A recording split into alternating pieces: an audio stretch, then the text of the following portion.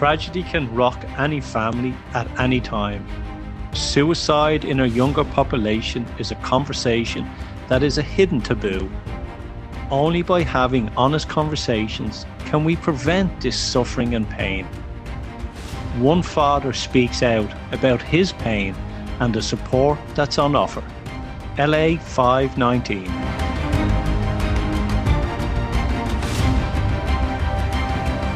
You're listening to Getting It Wrong to Get It Right.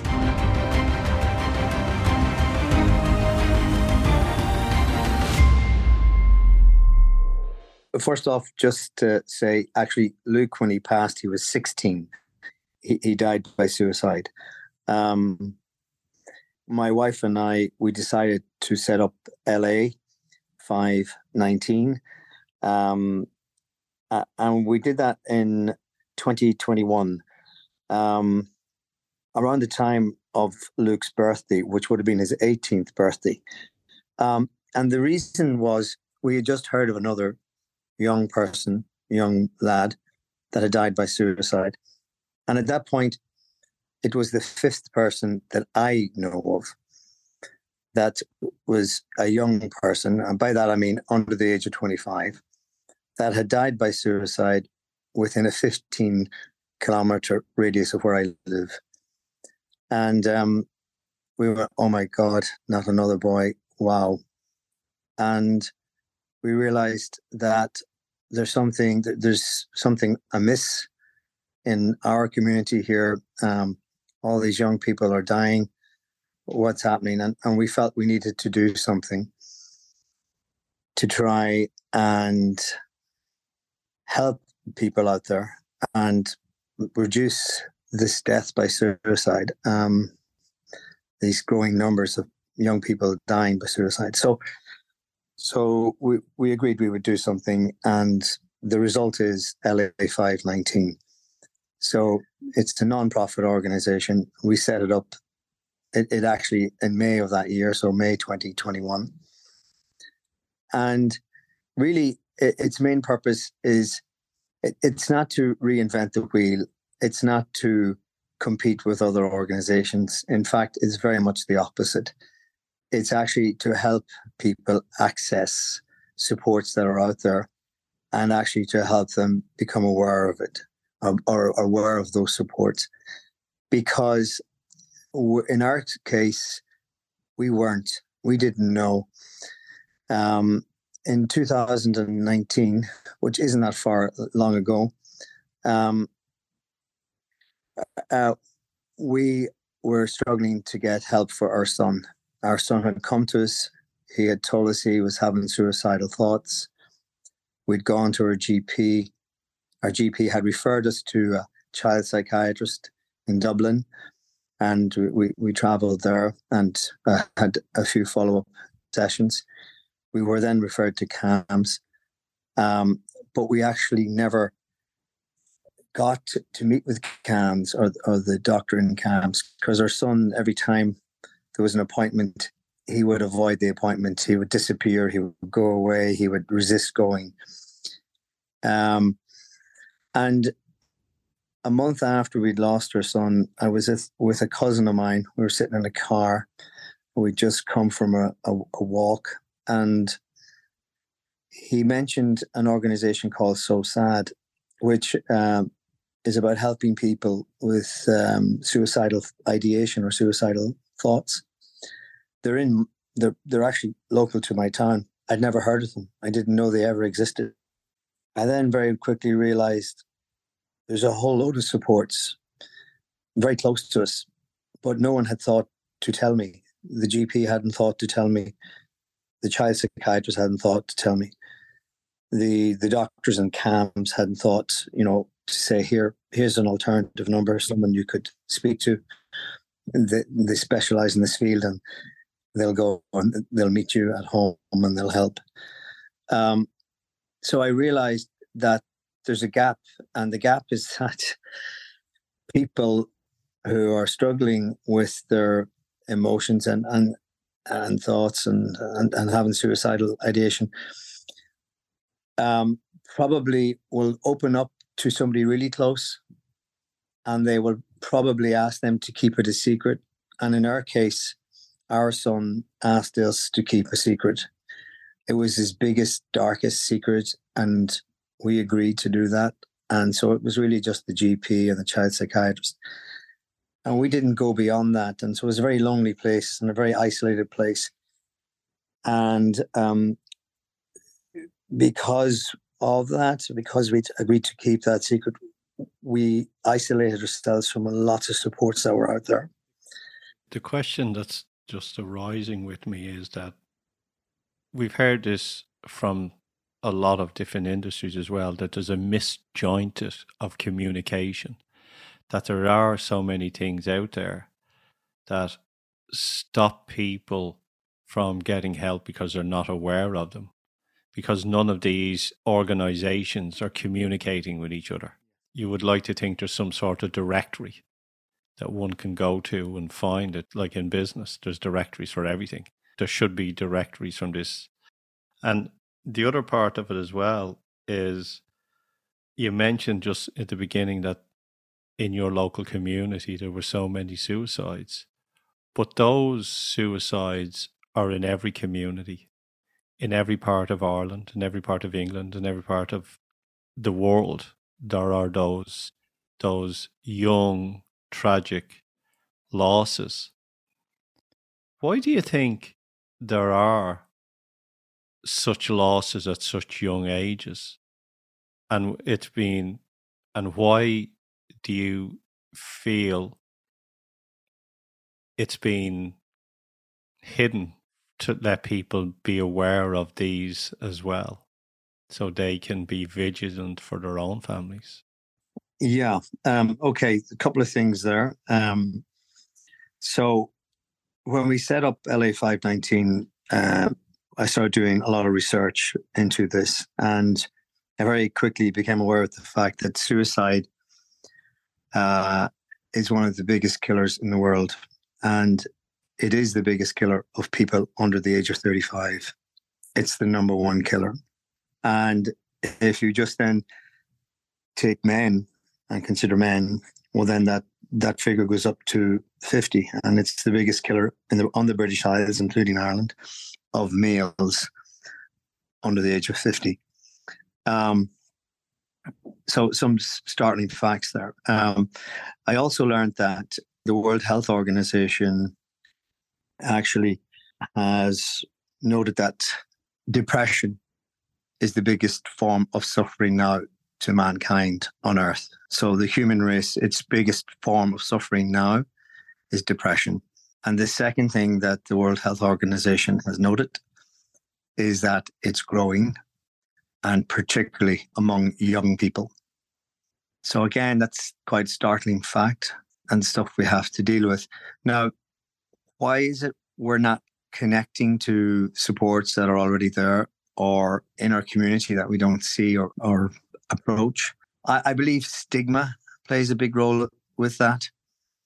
We have been very active since setting up LA 519 in going out into the community. So our key approach is not to actually have an office with a counsellor sitting there waiting for people to come in.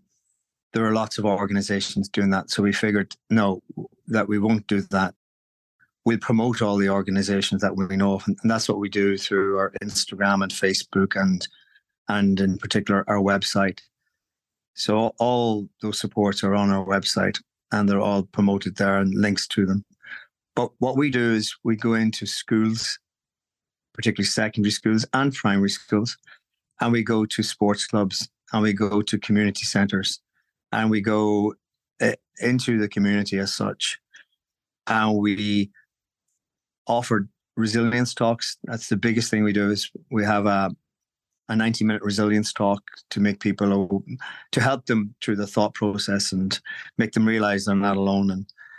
And also to make them aware of the supports that are around them. So we actively do that.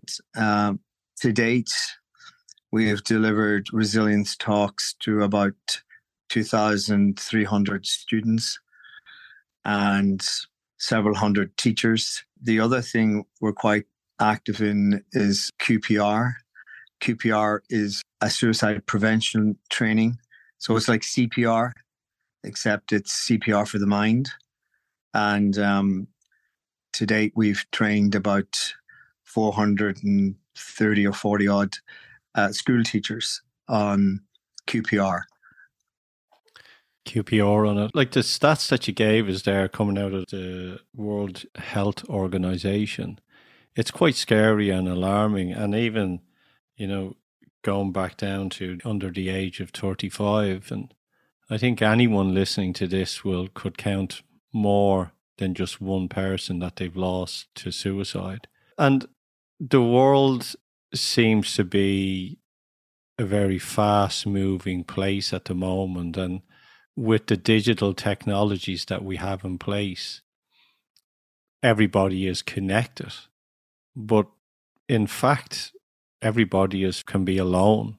I've said this multiple times, and you could be in a location or a bar or a party with hundreds of people and still be the most loneliest person on the planet. And the reason why I say that, because I felt it. I know when I was living abroad and in a place on my own before I got to know anybody, that's how I felt.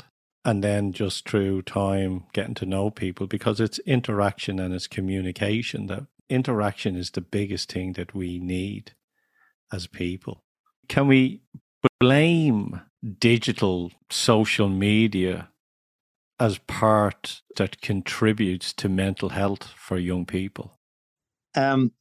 I don't like blaming, but I take on board your point. And yes, social media plays a role. The irony in it is that young people have become less connected because of smartphones and social media. So whilst it would seem there's an improvement in communication technology and the ability to connect, in actual fact, there's a gap and there's a breakdown, and actual real connection with people, particularly the younger generation, is not as strong or as good as it would have been years ago. That's even like someone who's listening to this, Barry, might go, oh yeah, my kid is on the phone. But I think parents as well are stuck into their phones as much, and they need to get off the phone as well and communicate with their children. Like one of our kids who was 11 now have a smartphone and hasn't had the smartphone up to then, which they absorbed massive amount of books. Now they have the smartphone and they're only allowed to speak to their friends. They don't have Instagram, they don't have TikTok, they don't have any other of these social platforms. They have it through Snapchat, only talk to their friends. WhatsApp, only talk to their friends. And then maybe one or two video games that they have on it. But that's it. And also, we're even noticing that they're stuck to it 24/7. And it's sort of, as a parent, to get you a little bit, get off that phone. I'm sick of you on that phone. I think you can let things go. There's boundaries that need to be put in place as well. The reason why I'm bringing this up is because I think it's an important part of prevention. Because even as an adult, if I'm stuck in my phone, or if all the adults out there listening, we're not seeing what's going on in the world around us. Yeah, and I absolutely agree. We have 6 kids. Well, Luke has passed, but we still have 5 above ground. And our youngest, our daughter, I actively go to her at night and I take the phone off her, because to me it's important that she gets time to actually de-stress or come down from the blue light and the highs of being on the phone and relax before going to sleep. So I'm not very popular. In fact, I get so many things said to me, and we've had arguments. But to be a good parent, I have to take that phone, and I do, and it's every night at 10 o'clock. It's off, no phones in the bedroom. It's off, go and read. Yeah, we work that as well. Yeah. I take it and I bring it, and I actually have it beside me at the bed. But in any event, to get back to your earlier point, yes, there is actually less connection. And even myself now, I've come to realize that I'm actually on the phone too much, and I need to come off it. So I've now started a routine for myself where I will actually put my phone in the drawer and I leave it there alongside the car keys until the following morning when I go to leave again. In fact, I've set up a charging point by the drawer, so I charge it there.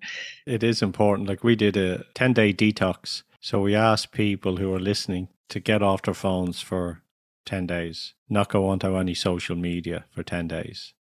And the people that do it have come back and said how much they have realized in the present and how much they were addicted to picking up their phone and picking it up. But the reason why I'm sort of bringing this up is we said at the beginning of the question was, is it a contributing part to young people feeling disconnected, which then can add to depression, which then can add to tragedy?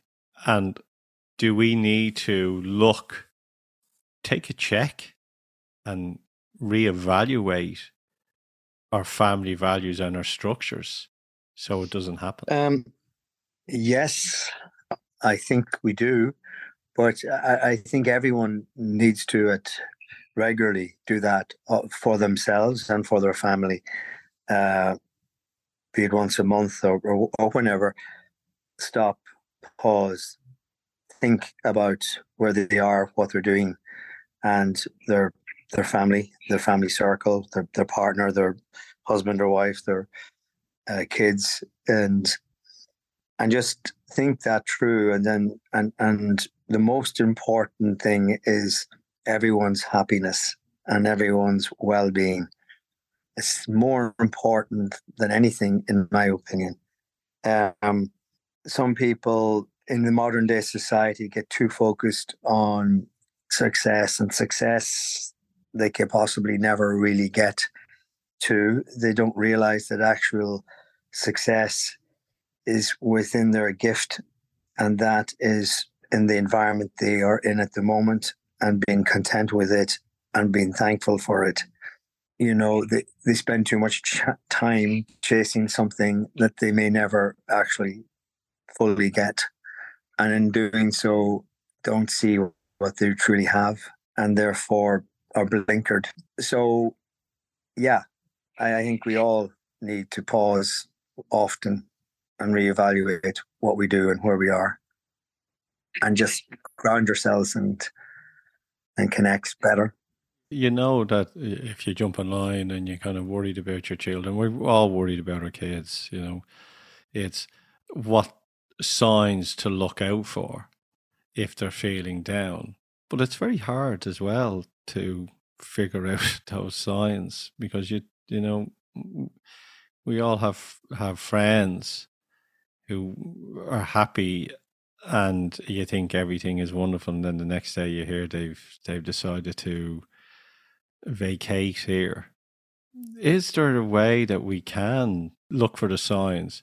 And what is the proper communication that we should be doing or interacting with young people so they know that this is something that will pass and how to deal with it so they can be adults? And I'm sure that's part of your resilience talk as well. Yeah. So there are two things there. You started by asking about the signs. Are there signs? Yes. Not in 100% of cases, but certainly the vast majority, well over 90% of cases, there are signs. There are always signs. And it's to be a bit more acutely aware of that. And you will notice them. And it's when those signs come to actually then have the courage to ask the question. So the first point is, are there signs? Yes, there are signs. Be aware that there's signs, and try to keep a heightened antenna to see, can you pick up on signs. The second thing is, when you do pick up on a sign, you've got to ask the question. And asking, and that's what QPR is about: question, persuade, refer. And it's to help you and give you the courage to ask the question and to understand how to ask the question. But basically, you got to ask that question, which is, how are you? Are you having suicidal thoughts? You may have to go as far as asking that. Or are you self-harming? You may not want to go straight to that point, but you got to get there in a very short time, and you got to ask that question. And yes, there are pathways out of this. If we take Ireland for an example, again, doing my research and doing various different courses before setting up LA 519, I've learned that in Ireland, on average, ballpark, about 500 people die by suicide a year. Sometimes it's more, sometimes it's less, but that's an average. But actual attempts in a given year, in a given 12-month period in Ireland, is 12,500.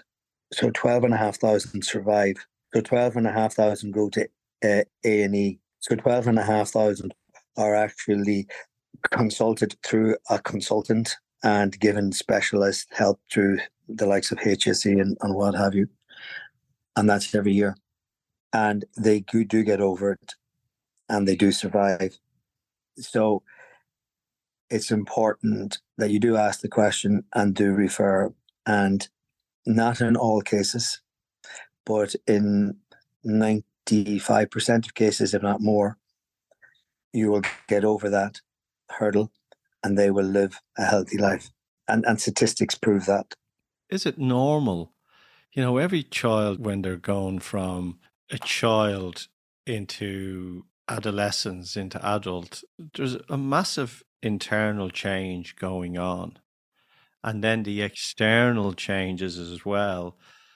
That there's a lot of confusion, a lot of feeling down. You know, tell me a parent that hasn't told me that their child says, "I hate you and I wish you were dead," or "I hate you, I wish I was dead. My life is over and ruined." Yeah, the thing is, the most important thing is, regardless of what's said, you must always keep the connection, and you must always keep the communication. That's so important. And there are times, regardless of what's done, regardless of what's said, you, being the bigger person, being the adult, have to go and reconnect and possibly humble pie, whatever it may be. But you must keep the connection. You must keep the communication going, and you must do all you can. Of course you do. Of course you do. Just tell them you love them. You love them. Yeah. I was thinking about this the other day, Barry, and I think this is something which is very crucial. Parents have lived lives and have had experiences outside of their family that shape them of who they are. And they have taken pieces of knowledge and wisdom and experience and expression from their global world, and they're bringing this into the household. The children that are in the household don't know or experience anything else except what's going on in their household, because they haven't lived or traveled or seen the world from outside of this cocoon. And they can only relate to what the cocoon is of what life is like. So we may as parents forget that because we've had so many multiple experiences through life as we grow to adults. And I think we need to stop and say, okay, they're only aware of what this is. And all we can do is help them, nurture them, to prepare them for the outside real world. Yeah.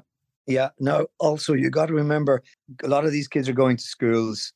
These are big schools usually nowadays. And there are many different cultures now in schools, and that combined with social media and all it brings to all these young people, they are getting introduced to lots of other things that you may not be aware of. Like, we do a lot of work with schools. We're very active in the schools, and the feedback I'm getting from some of the teachers and principals, it is actually concerning. And it's a case that peer pressure, there's a lot of it. Peer pressure has been used to actually promote and sell drugs in schools. Peer pressure has been used, isolation has been used as a form of bullying. Images is a big thing. And even with Instagram, images influence kids, young kids, more so than you realize. So there's a lot more going on now with young adults compared to my lifetime as an adult, a young adult, or yours.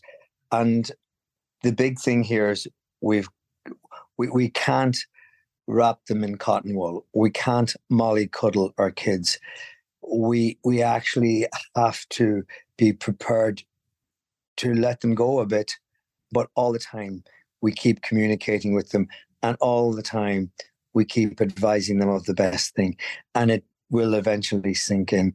The resilience talks that we offer to kids, the key thing is kids need to lose a football game. They need to fail a test. They need to experience things in life where they haven't quite achieved what they wanted. They've had a setback, a knockback, and they dust themselves off, get up and go again. So it's okay to lose a game. It's okay to fail a test. It's okay to have lost a pet. These are things that prepare them for other knocks in life. And mollycoddling our kids or all the time making life really good isn't the best approach. They need knocks. There is the argument, that they shouldn't be giving kids medals for just participating. And it's like the pendulum is swinging from each generation constantly. Like my father, who would say, I was only doing what I thought was best because it's all that I knew when I was raising you.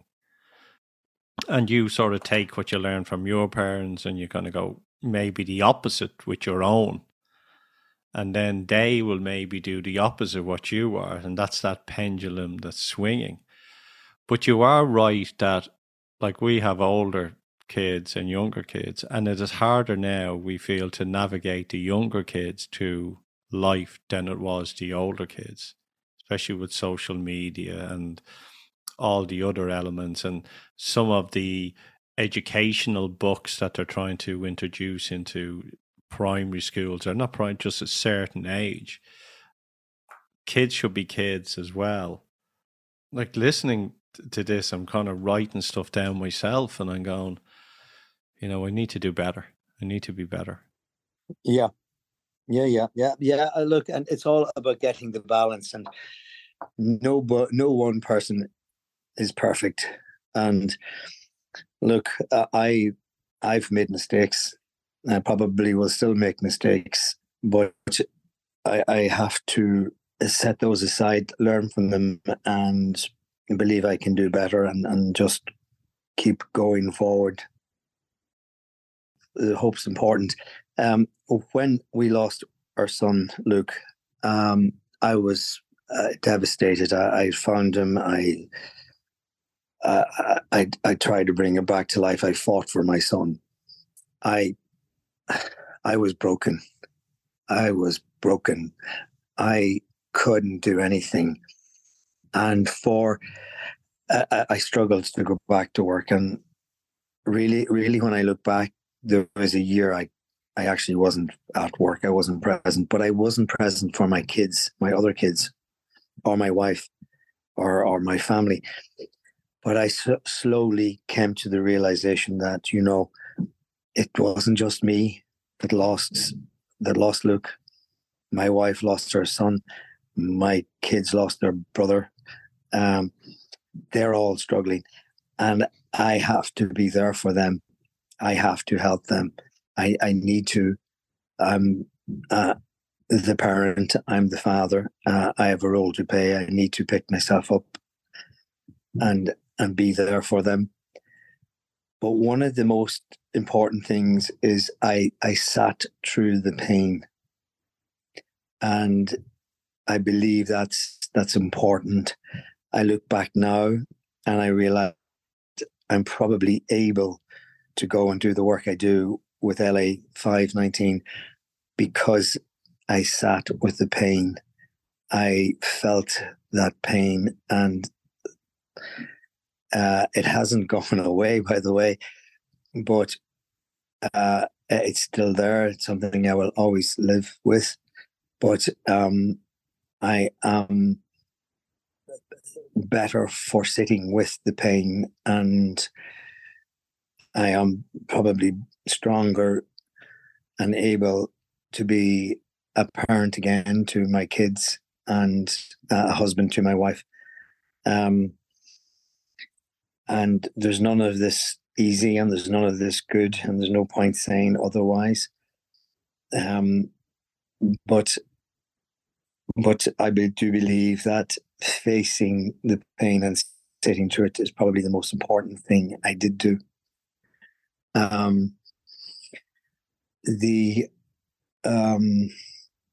The work that we do now with LA 519 and particularly going into schools and promoting resilience talks and helping kids is actually quite lethargic in a way. So I believe it is helping me. I was interviewed about 6 months after we set up LA 519, and the lady interviewing me asked me, was it helping me? And I immediately went, no, I'm not doing this for me. No. And then afterwards, sitting down, thinking it through, and even reflecting on that question, even a week after she'd asked me, I realized, actually, you know what? She's right. In some strange way, it is helping me. And so I say now it is, because then I realize it does help. But it's not the reason we do it. It's not the reason LA 519 exists, but it does help. But to get back, is there hope? Yes, there's hope. Yes, life is for living. Life is for joy. We all hit low points. We all hit really low points, but they do pass. Those low points will pass, and better times will come. That's an absolute guarantee. That's a fact. I was listening to Dr. John DeMartini last night. I don't know if you're aware of him.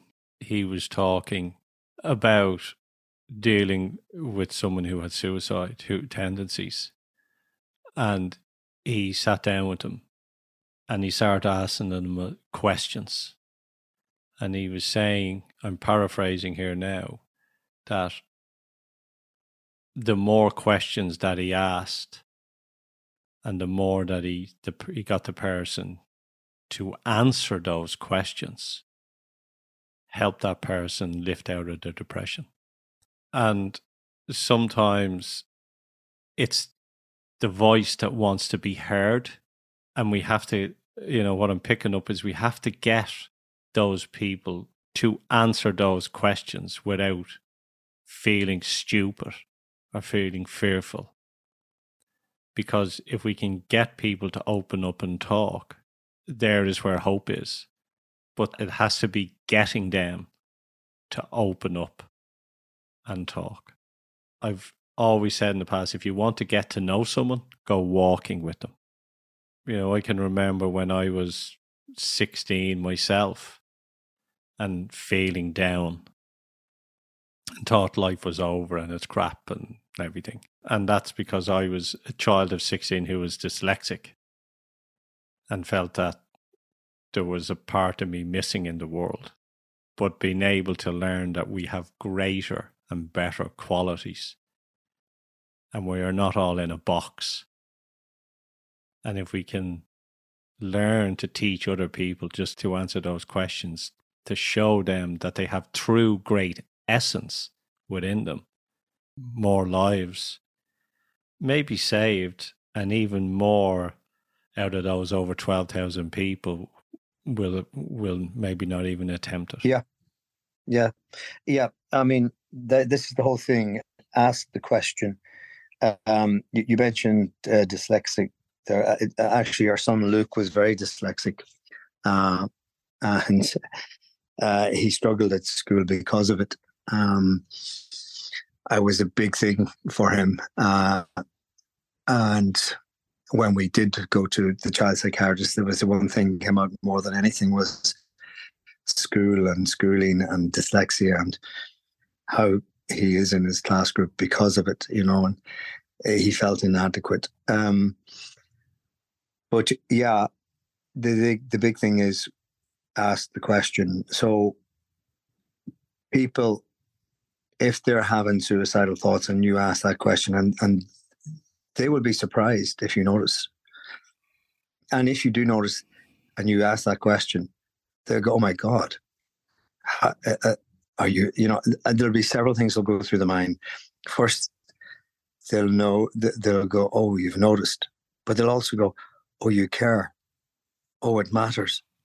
Oh, there's so many thoughts start going. It triggers so many, many thoughts, all of which helps them to open up.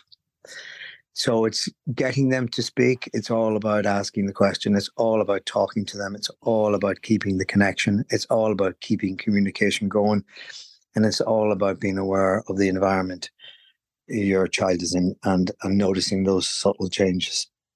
It's all of that. Yeah.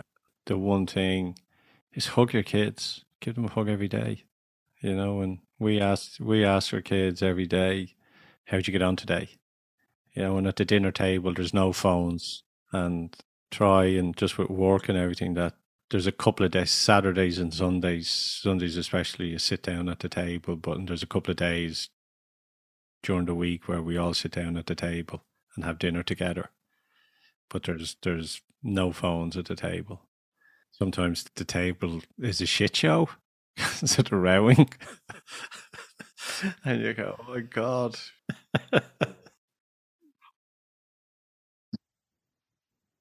Yeah.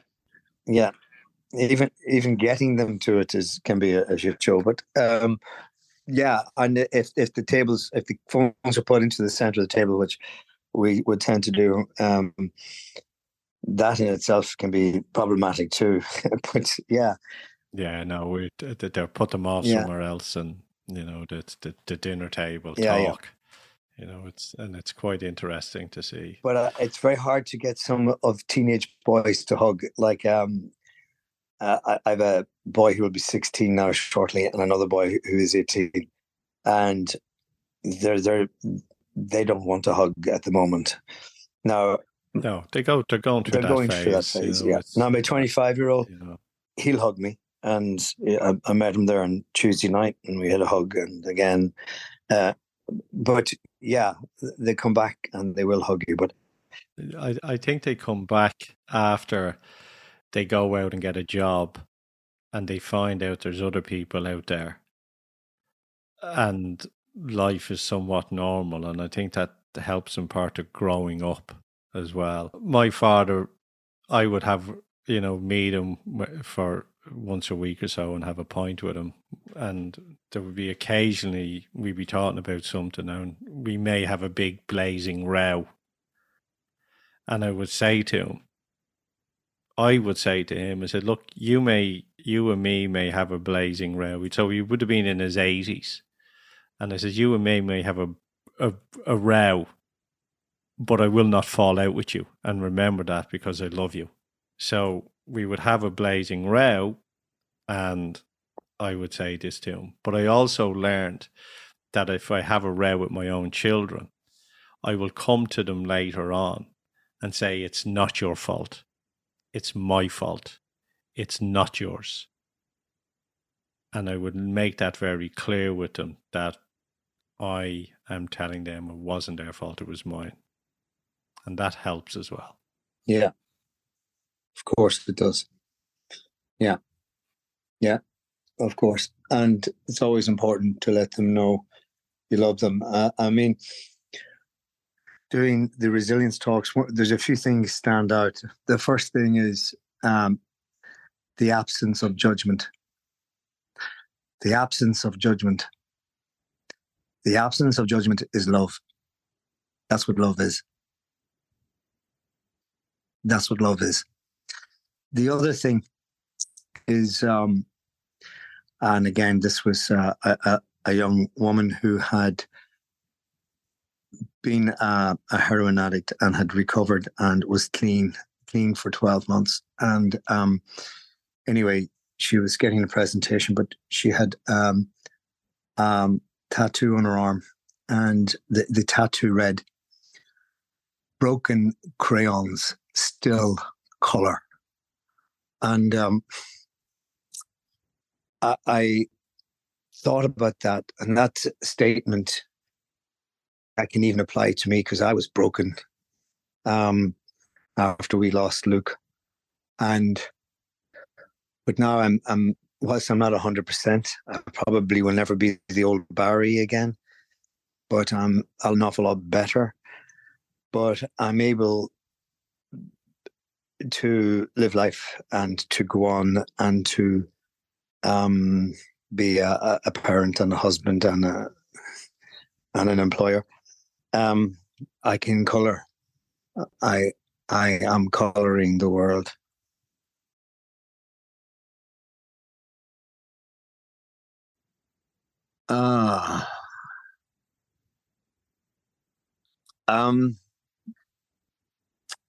Look, I guess the biggest heartbreak I've ever experienced has been the loss of my son.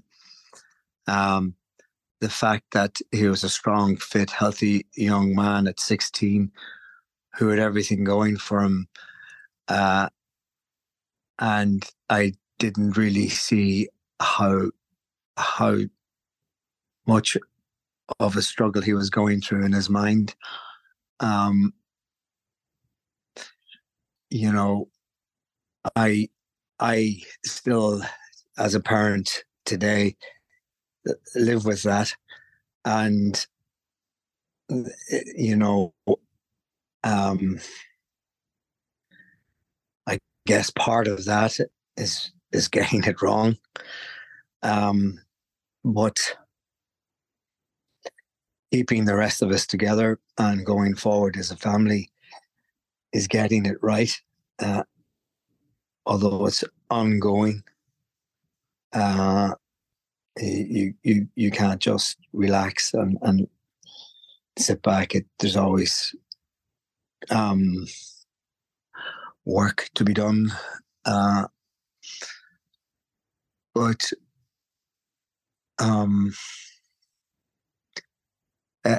it's realizing there's still a lot to live for.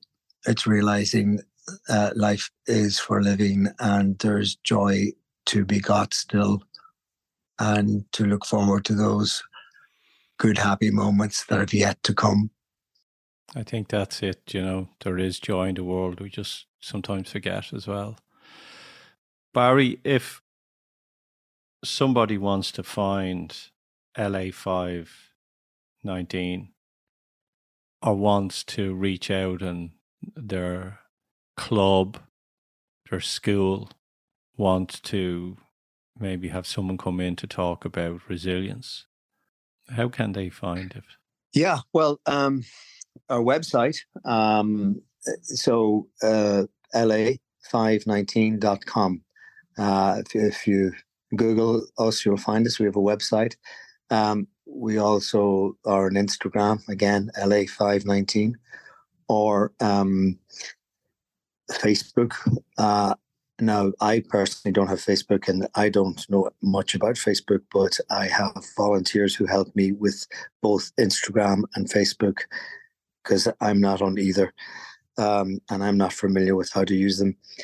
But we have volunteers who help us with both Instagram and Facebook, and then we have a young lady employed to maintain our website and update it. Again, not my forte. Are you on LinkedIn as well? No, actually, we're not on LinkedIn. Maybe we should be. Our focus really has been young people, and I guess maybe that's why we haven't gone to LinkedIn. But I'll write that down. It's something we can do. I'm thinking more for parents. I know it's a business platform, but behind businesses there's people. Yeah. Also, just when we set up LA 519, okay, so as I explained earlier, we did not want to reinvent the wheel. So the first thing we did is we partnered with the National Crisis Line. So the National Crisis Line is a helpline, and the number is 50808. So if you could remember that, it's 5 fingers, so like 50808. And we say this to all the kids at all the schools we go to. And if you text LA 519, so LA's Luke's initials, Luke Ahi. It's also the big city in America that everyone knows of, City of the Angels, Los Angeles. But LA, so remember LA, and then remember 5. 5 is the month of May. That's when Luke died. 19 is the year 2019. And again, that's the year Luke died in. But LA 519, that's the prefix. And text that to the number 50808. And there will be instant help. It's anonymous. It's free. And it's 24/7. So even on a Christmas evening or a bank holiday weekend or any time, morning, noon, night, 24 hours a day, there is help.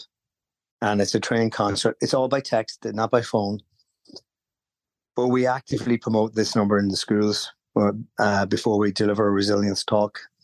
Again, to help the kids remember the LA 519. I tell the story about how we got the name LA 519. Obviously, it's LA 519. It's a great name because the kids, it's like a band or a cop show or something that they can remember. Yeah. So it's LA 519 and they text that to 50808 and someone will respond to them. That's all it is just reaching out. And yeah, and that's a trained counselor on the end. It's texting, it's text communicating, it's anonymous, it's free, and it's available 24/7. The other thing interesting, again, from research to setting up LA 519, it so happens that May, the month of May, which is the 5, is when suicide is most prevalent. Not just in Ireland, but in the whole world, the world over. That's when suicide is most prevalent.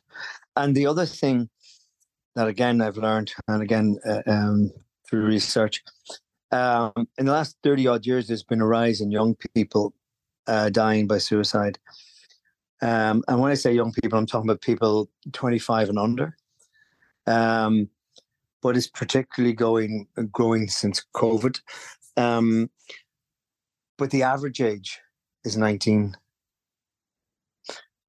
So that's another interesting statistic that fits in there alongside LA 519. But LA 519, what I'm able to tell you how we came up with the name, actually, what it stands for is local area, local action. So the LA is local area, local action. And we basically bring together all the supports in the local area and make people aware of them. Excellent. Barry, we've run out of time. Look, that was a great talk. And I just say, look, I wish you best. And look, I think it's the compassion that we need to have for all generations, for all ages that are going through that internal dialogue, which makes them feel that they're not good enough. And they are. And there's something that I just want to leave people with on this is saying, you were home, you were safe, and you were enough. And never forget that. Barry, thank you for coming on. Thank you, Joe. Thank you for having me.